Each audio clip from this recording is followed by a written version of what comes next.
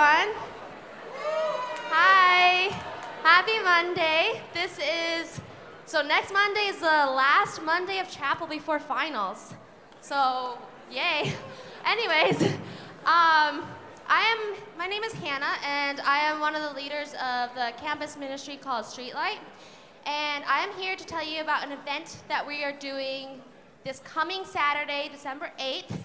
We will be Christmas caroling, and for this event, we will go to the impoverished community in Minneapolis and spread some joy and the love of Jesus to some people. So if you're interested, we will be meeting in the stud at 2 and then getting back at 4 in time, plenty of time for Christmas at Northwestern. So real quick, if you're interested, we just ask that you sign up for transportation. So there are several different ways to sign up. One is find one of our posters around campus. They're blue, and they say Christmas caroling. And so if you're interested, scan the QR code there, or you can type in the link at the bottom. Also, you can find our Streetlight page on Facebook and find the event there and sign up that way. So if you're interested, again, it's this Saturday from 2 to 4. One last thing. Streetlight's looking for some leaders in the spring because some of us are graduating in December.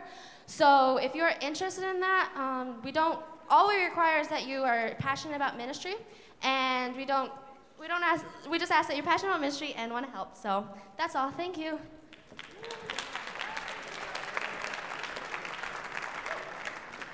Awesome. All right, some of you guys are wondering what that slide on the screen is about. How many of you have seen that movie? Right? All right. Well, here's good news for you guys. If you like that movie, Buddy will be in the Billy next week from Career Development. So if you're wanting to meet Buddy, then go to the Billy next week. There will be amazing prizes, games, and hot cocoa. Hey, guys. Amazing prizes, games, and hot cocoa from 10:30 to 3:30 in the first floor of the Billy, all right? This is something really important for you guys to know, too, is that Career Development will be hosting a photographer to give you guys headshots for your LinkedIn and Handshake profile. So if any of you guys are getting serious about going into the business world, they will be providing that to you guys for free. So not only do you guys get to meet Buddy, get hot cocoa, get awesome prizes, but also headshots for business world when you're ready for that. So wear your nice shirt under your ugly sweater, all right? That's what I've got for you from Career Development. Thanks, guys. Hi, guys. My name is Brianna, and I'm here to talk about Dresscember. So I don't know if any of you guys have heard of it, but it's a fundraiser. Oh, thank you, guys. It's a fundraiser to fight against human trafficking around the world. So basically you can participate, girls you can participate by wearing dresses, guys you can participate by wearing ties. So if you want to sign up to say what day you're gonna wear a dress or a tie, there's a sign up page on the Writing in the Sand Instagram page. And you can also find it with the Sustainability Initiative and also Women in Leadership, because we're all kind of partnering together on this event.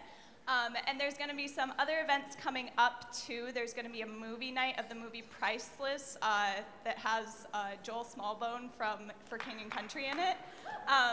And so that one's about human trafficking, so that's going to be on Monday, December 10th, but you'll hear more about that next Monday. And then there's also going to be an alternative chapel talking about fair trade next, I believe it's December 13th. So yeah, keep your eye out for that. And if you're interested in participating, you can look at any of our social media pages and find the information there. So thank you, guys.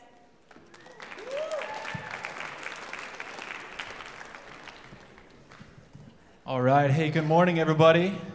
Welcome back for a new week. We are in the Advent season, so it is full-blown Christmas time. Snow's on the ground, and hopefully you guys are all listening to Christmas music, right?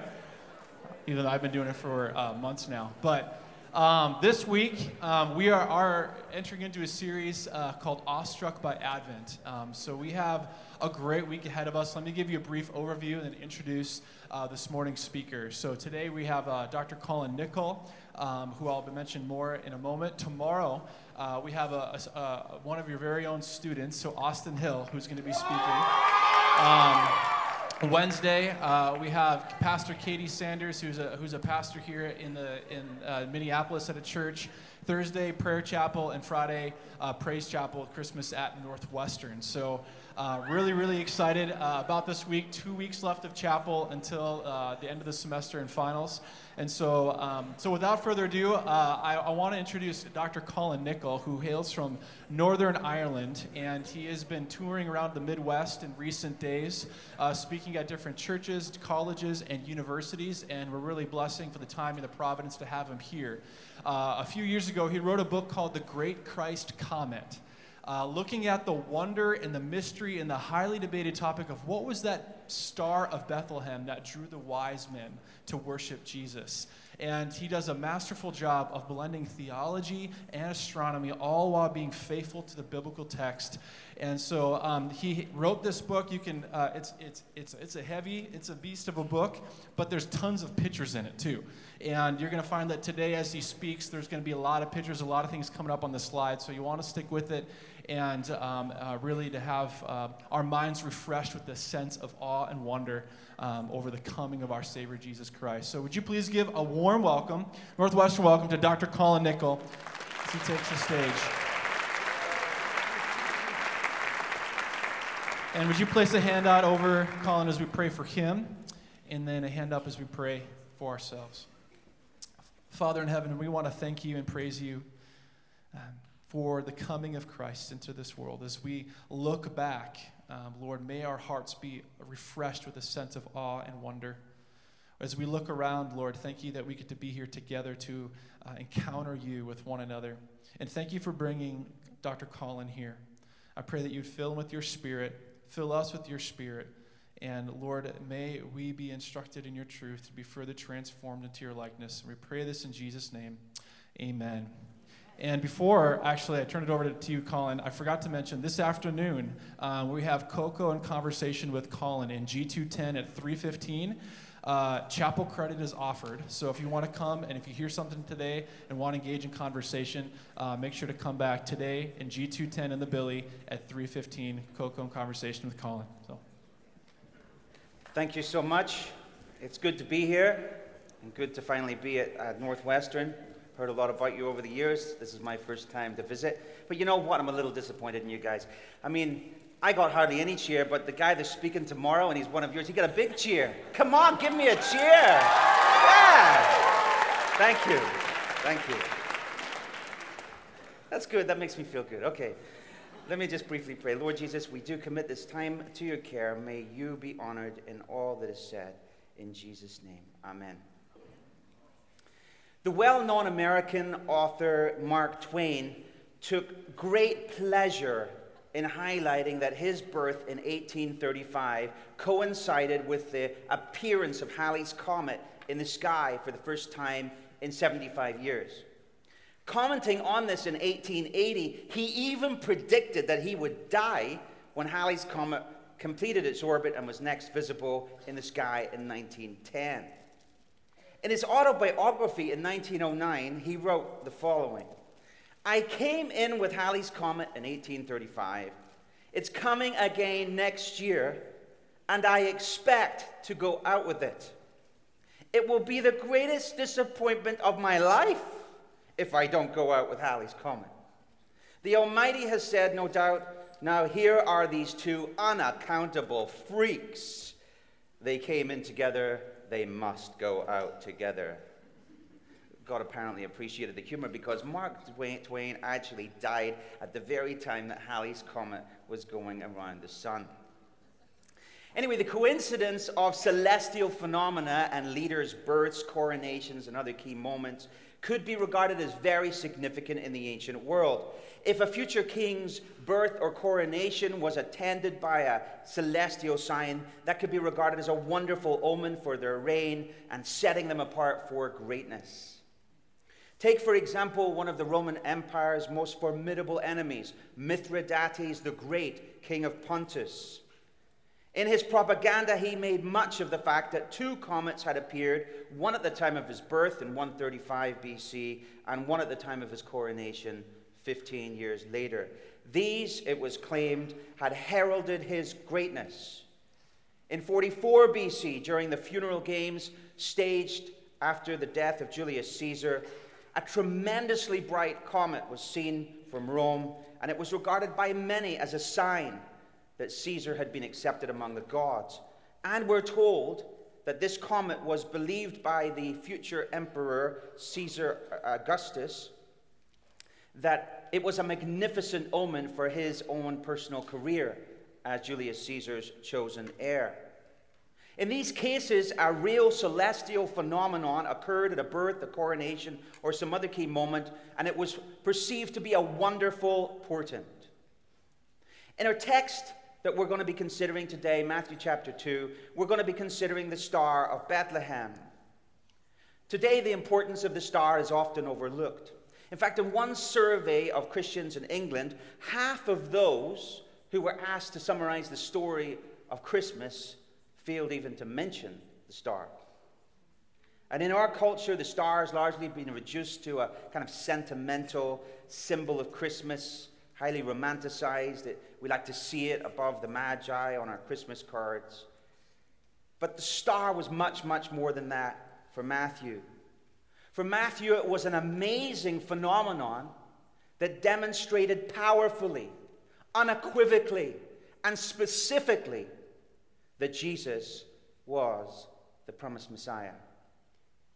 The celestial events that attended the birth and death of Mark Twain, the birth and coronation of Mithridates, and the funeral games of Julius Caesar, they pale into insignificance compared to what happened at Jesus' birth.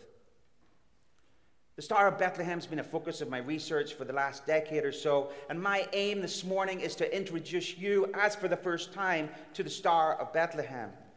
I want you to be drawn into the nativity story in a new way, taken aback by the awesome power of God as displayed in the heavens, and encouraged and strengthened in your faith in Jesus as the Son of God and the Messiah. First, I want us to consider the story of the star. Let's work our way through Matthew's account to discover what the star did to lead a group of astronomers and astrologers from their homeland in the east all the way hundreds of miles across to Judea, right to Jesus to worship him. Now, we say at the outset, most historians and biblical scholars are agreed that Jesus was born in 6 or 5 BC because Herod the Great died a year or two after that, early in 4 BC. So what Matthew recounts concerning the star occurred in those years from about 8 to 5 BC. Now, the first thing I want you to notice about the star from Matthew's account is that it appeared. Matthew tells us that when Herod met with the Magi, he was strangely eager to know when the star had first appeared. Now, if you're reading Matthew's account carefully, you'll realize that's weird.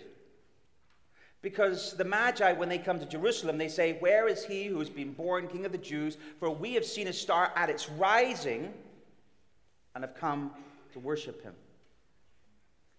The Magi had obviously found in the rising the key moment, the catalyst for their month-long journey to Judea. And evidently this rising had only occurred within the last couple of months. And the Magi obviously regarded the rising as coinciding with the birth of the Messiah. But Herod wants to allow the possibility that the Messiah's birth may have taken place before this, at the time of the star's first appearance, or indeed any time after that. Now, we're informed that the Magi were able to tell Herod the precise date when the star had first appeared. And clearly they told him it had first appeared over a year previously, because based on what they told him, Herod gave the order to kill male infants in Bethlehem, not only in their first year, but also in their second year. So this reveals that the star had originally been completely absent from the sky, and then at one particular point, on one particular day, it was first spotted by the Magi. The Magi made a record of their first observation. That was the star's first appearance. And what a wonderful moment that must have been. Back in July 1995, as Tom Bopp, a factory manager from Glendale, Arizona, was out stargazing, and he tells of how he was doing, as he was looking at galaxies, he was praising God at the wonders of his creation. But then he noticed at the edge of his telescope field of view a little dim, blurry glow. And he looked up his star atlas and couldn't find it. And as he observed it over the next hour or so, he noticed that the little blurry glow had moved. And at that point, he realized this was the first appearance of a comet. And being a committed Christian, he silently gave thanks to God. And when the Central Bureau that registers new asteroids and comets informed him that it was indeed the first sighting of a previously unknown comet, he danced around his kitchen, whooping and cheering in sheer ecstasy. And because he was the discoverer of the comet, he found that it bore his name, which was Comet Hale-Bopp, his last name. Needless to say, he followed that magnificent comet's progress over the following couple of years with considerable pride and joy as it wowed the whole world, becoming the most photographed and observed comet in history. How cool was that? Similarly, the Magi, as the star's discoverers and as good astronomers, were no doubt fascinated by the new entity that they observed, charting its course across the sky on a nightly basis for months. Now, the next major event I want you to notice in the star's story is the rising. We've already mentioned it. The Magi talk about it in verse 2. Where is he who's been born King of the Jews? Because we have seen his star at its rising and have come to worship him. Now, this word rising is actually a technical astronomical term. It refers to a planet or a star or a comet which has been too close to the sun to be actually visible because the sun bleaches out the surrounding sky. And then it reemerges over the eastern horizon just before dawn. That's called the rising. And that was, in the ancient world, the most important moment in an astronomical body's career. So whatever breathtaking and extraordinary thing this star did in connection with its rising absolutely stunned the Magi. And it communicated a lot of information to them. And it prompted them to turn to Old Testament prophecies about the Messiah for answers, aided no doubt by Jewish neighbors living in the area. And the Magi came to a firm conclusion. This star was disclosing to them that something momentous was happening on earth. The Jewish Messiah had been born. And the star's announcement of the Messiah's birth was evidently so compelling that the Magi became 100% certain that hundreds of miles away in Judea, the Jewish Messiah was right then a newborn baby. And indeed, they decided to undertake a brutally long and exacting journey to find and worship him. And they bought expensive gifts for this newborn Messiah, gold, frankincense, and myrrh, just revealing how highly they esteemed him. The next thing I want you to observe about the star is that as the Magi set out from Jerusalem after finding out from Herod that the Bethlehem was the location of the Messiah's birth, they were going the 5 or 6 mile journey southwards from Jerusalem to Bethlehem, and the star was in the southern sky, appearing to go in front of them to Bethlehem, ushering them there.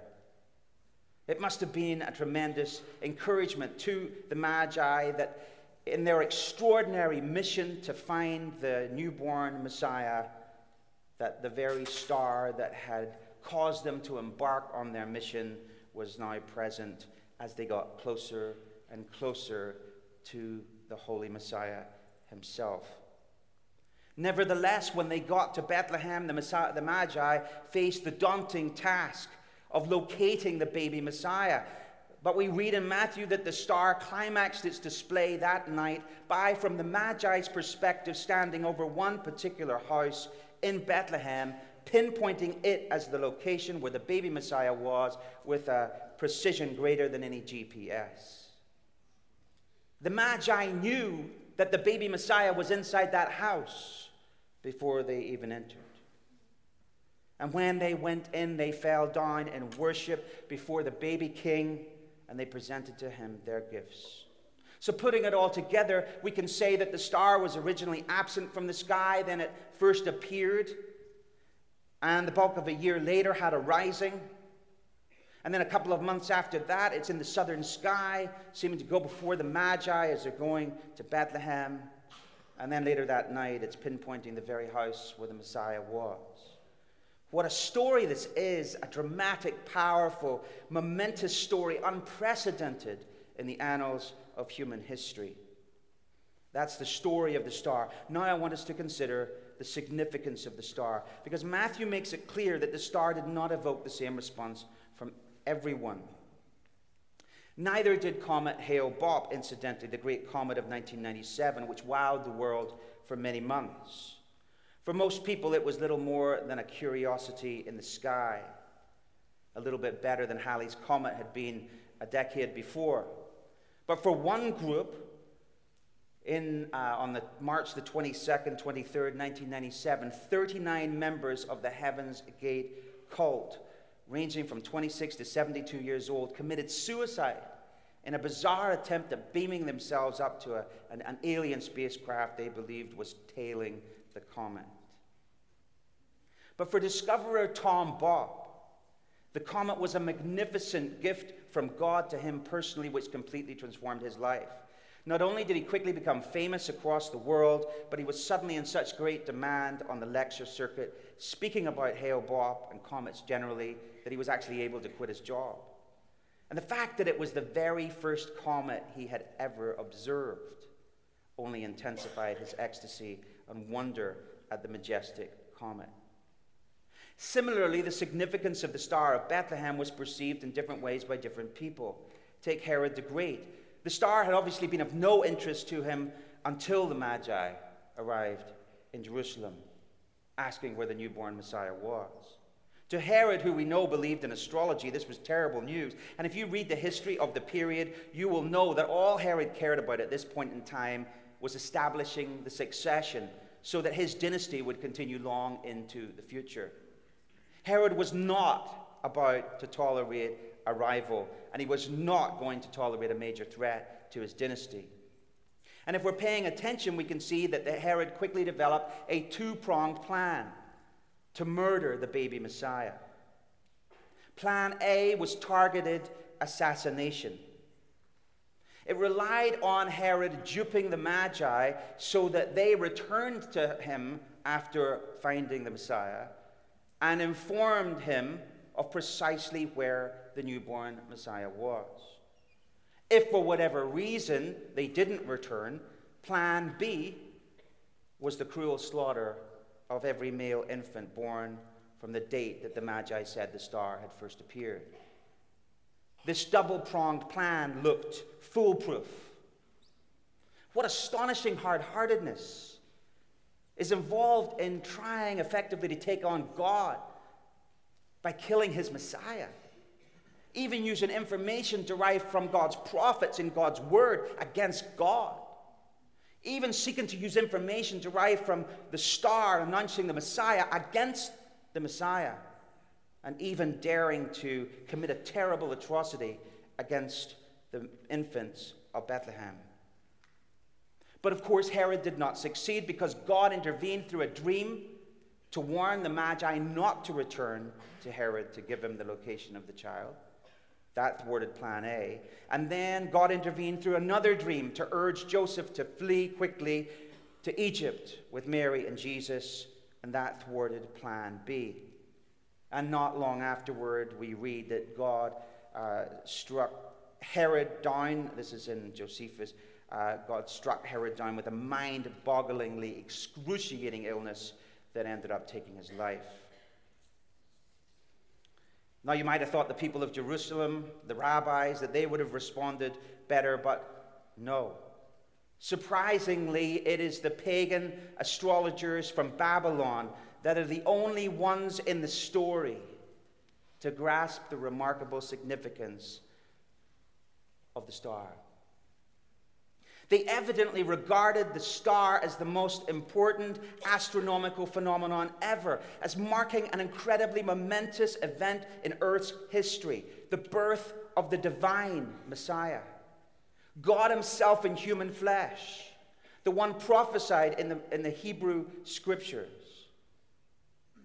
and the one destined to reign over the whole world.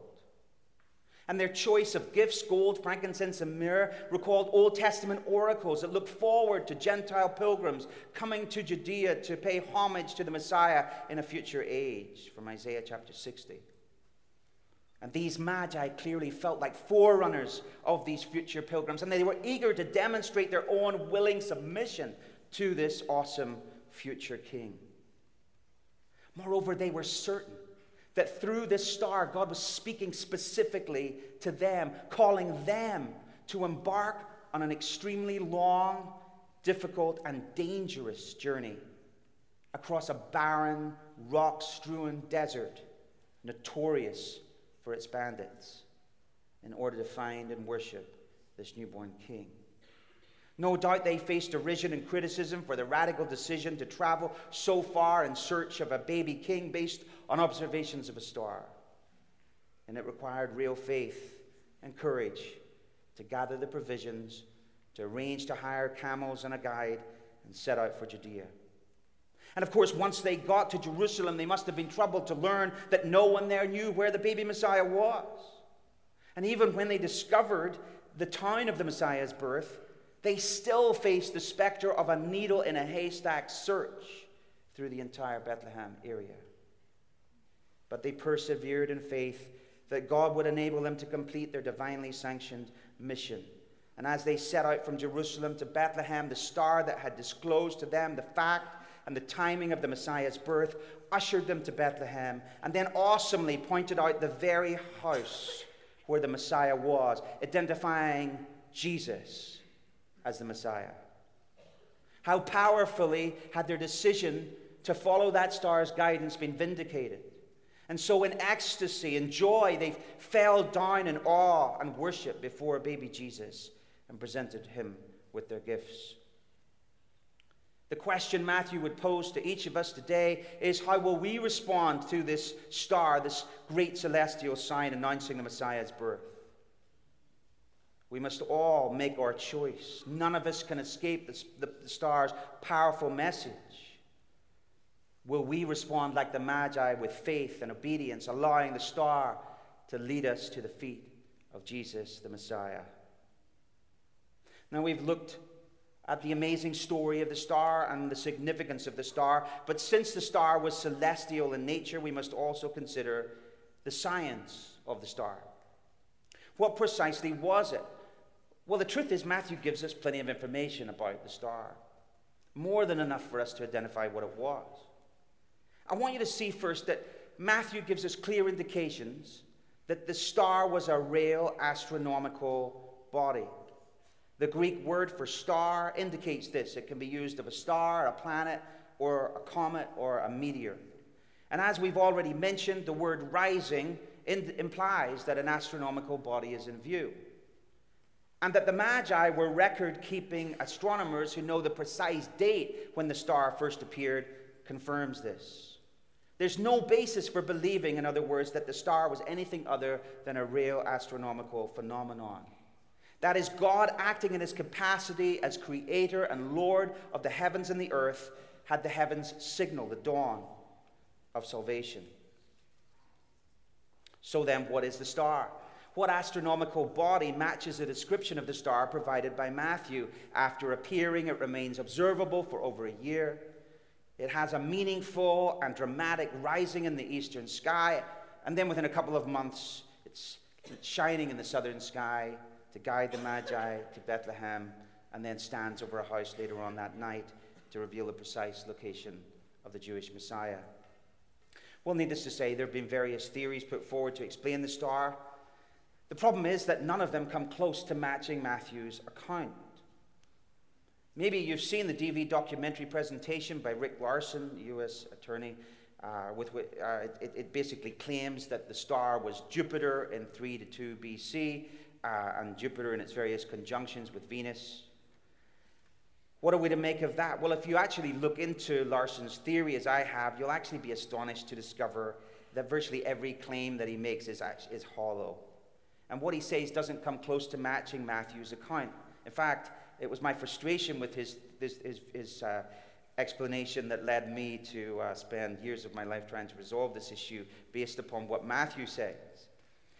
Jupiter, whose movements were entirely predictable in the first century, cannot have a first appearance. And in 3 to 2 BC, it didn't have a rising. And moreover, the vast majority of historians and biblical scholars will tell you Herod died not in 1 BC, but in 4 BC. So we can leave that view behind. A number of other people, including the previous pope, proposed that it was a super bright exploding star called a supernova that coincided with Jesus' birth. The problem is there are no relevant remnants of a supernova. There's no nebula from around that time. Besides, no fixed celestial body could pull off what the star did, and that is move rapidly across the sky from the eastern morning sky, which it's doing when it's rising, and then within a couple of months be in the southern evening sky. To cut a long story short, if you take Matthew's account seriously as I do, there is only one plausible candidate for the Star of Bethlehem, and that is a comet. This is the only candidate that fits what Matthew says, what the church father Ignatius says, and the other Christians in the first couple of centuries wrote about the star. And Origen in the 3rd century explicitly asserts that the star was a comet. But what are comets? Well, without going too much into it, comets are simply icy dirt balls, or dirty snowballs, really, really dirty snowballs, that travel around the sun in very elongated oval orbits. And as they near the sun, their onboard chemicals react to the sun's presence and explode off fountains of dust, which forms a head and a tail. And this head and tail of dust catch the sun's light, and as a result, comets may become the largest, longest, and brightest bodies in the night sky. They can even outshine the full moon. For the ancients, comets were completely unpredictable. The time of their first appearance, their movements, their risings, their changes in size and form and brightness, all unpredictable. And interpreting what they meant involved considering what they looked like, because comets can have all kinds of forms, and the constellations in which they appeared and the timing of their appearance. They could be good or bad omens. So what's the evidence, briefly, that persuaded me that the star was a comet? Well, we can't go into all of it now, but let me just highlight a few of them. Only a comet can move from the eastern morning sky to the southern evening sky within a couple of months like the star does. Why? Well, because a comet is hurtling through the inner solar system very fast, and therefore it's moving within the starry host. Second, the sudden appearance of the star and its long visibility over a year, that can only be explained if it's either a supernova, which we've already ruled out, or a great comet like Comet Hale-Bopp, which was visible to the naked eye for 18 months. Third, only a comet can do things that are surprising and extraordinary in connection with their risings. This is because comets that have notable risings, some of the greatest comets in history, are making their closest pass by the sun at that point. And so they're reacting to the sun's presence, and they're becoming bright, they're becoming big, they're becoming long. Other astronomical bodies have nothing special about their risings. They're all predictable and actually visually very unimpressive. And finally, for the moment, the very language of going before travelers and standing over a particular location, that very language is used in the ancient world of comets. Okay, let's say it's a comet, but which comet? Some astronomers have proposed maybe Halley's Comet in 12 BC, but that's way too early, and Halley's Comet wasn't even visible for 2 months. It never had a rising. and it never appeared in the southern sky. There's a Chinese record of a comet in 5 BC, but that didn't rise either, and it was only present for 70 days. So if it was a comet, then which comet was it? Well, one of the things that I discovered in my investigations of this topic is that the vast majority of astronomical records from the ancient world are lost to history. 2/3 of the comets from the period 50 BC to 50 AD are lost to history. Those that we do have are of comets that were perceived to have some special significance, like the comet that appeared during Caesar's funeral games, or the great year-long comet that looked like a sword hanging over Jerusalem that Josephus mentions was a bad omen running up to the destruction of Jerusalem.